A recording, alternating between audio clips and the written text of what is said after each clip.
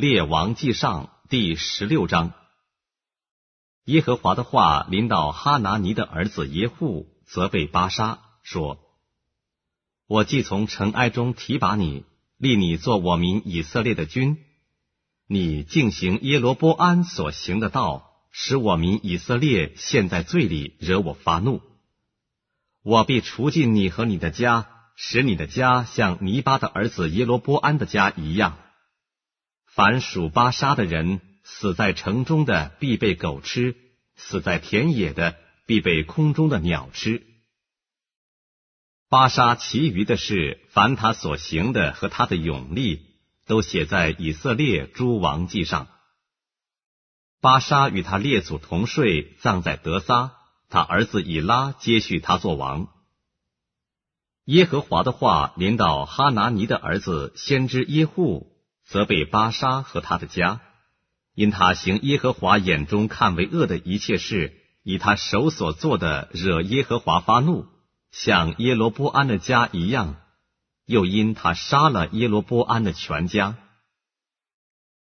犹大王亚撒26年，巴沙的儿子以拉在得撒登基做以色列王，共2年，又管理他一半战车的臣子辛利背叛他。当他在得撒家宰亚撒家里喝醉的时候，辛利就进去杀了他，篡了他的位。这是犹大王亚撒27年的事。辛利一坐王位，就杀了巴沙的全家，连他的亲属朋友也没有留下一个男丁。辛利这样灭绝巴沙的全家，正如耶和华借先知耶户责备巴沙的话。这是因巴沙和他儿子以拉的一切罪，就是他们使以色列人陷在罪里的那罪，以虚无的神惹耶和华以色列神的怒气。以拉其余的事，凡他所行的，都写在以色列诸王记上。犹大王亚撒27年，辛利在得撒作王7日。那时民正安营围攻非利士的基比顿，民在营中听说辛利背叛，又杀了王，故此以色列众人当日在营中立元帅暗利做以色列王。暗利率领以色列众人从基比顿上去围困得撒。辛利见城破失，就进了王宫的卫所，放火焚烧宫殿，自焚而死。这是因他犯罪，行耶和华眼中看为恶的事，行耶罗波安所行的，犯他使以色列人陷在罪里的那罪。辛利其余的事和他背叛的情形，都写在以色列诸王记上。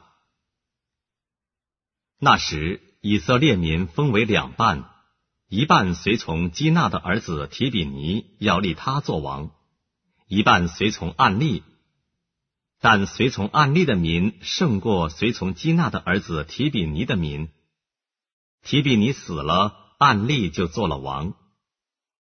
犹大王亚撒31年，暗利登基做以色列王，共12年，在得撒做王6年。暗利用2他连的银子向撒玛买了撒玛利亚山，在山上造城，就按着山的原主撒玛的名，给所造的城起名叫撒玛利亚。暗利行耶和华眼中看为恶的事，比他以前的列王作恶更甚。因他行了尼巴的儿子耶罗波安所行的，犯他使以色列人陷在罪里的那罪，以虚无的神惹耶和华以色列神的怒气。暗利其余的事和他所显出的勇力，都写在以色列诸王记上。暗利与他列祖同睡，葬在撒玛利亚，他儿子亚哈接续他做王。犹大王亚撒38年，暗利的儿子亚哈登基做了以色列王。暗利的儿子亚哈在撒玛利亚做以色列王22年。暗利的儿子亚哈行耶和华眼中看为恶的事，比他以前的列王更甚，犯了尼巴的儿子耶罗波安所犯的罪。他还以为轻，又娶了西顿王叶巴利的女儿耶喜别为妻，去侍奉敬拜巴利，在撒玛利亚建造巴利的庙，在庙里为巴利筑坛。亚哈又作亚舍拉，他所行的惹耶和华以色列神的怒气，比他以前的以色列诸王更甚。亚哈在位的时候，有伯特利人希伊勒重修耶利哥城，立根基的时候丧了长子亚比兰，安门的时候丧了幼子希哥，正如耶和华借嫩的儿子约书亚所说的话。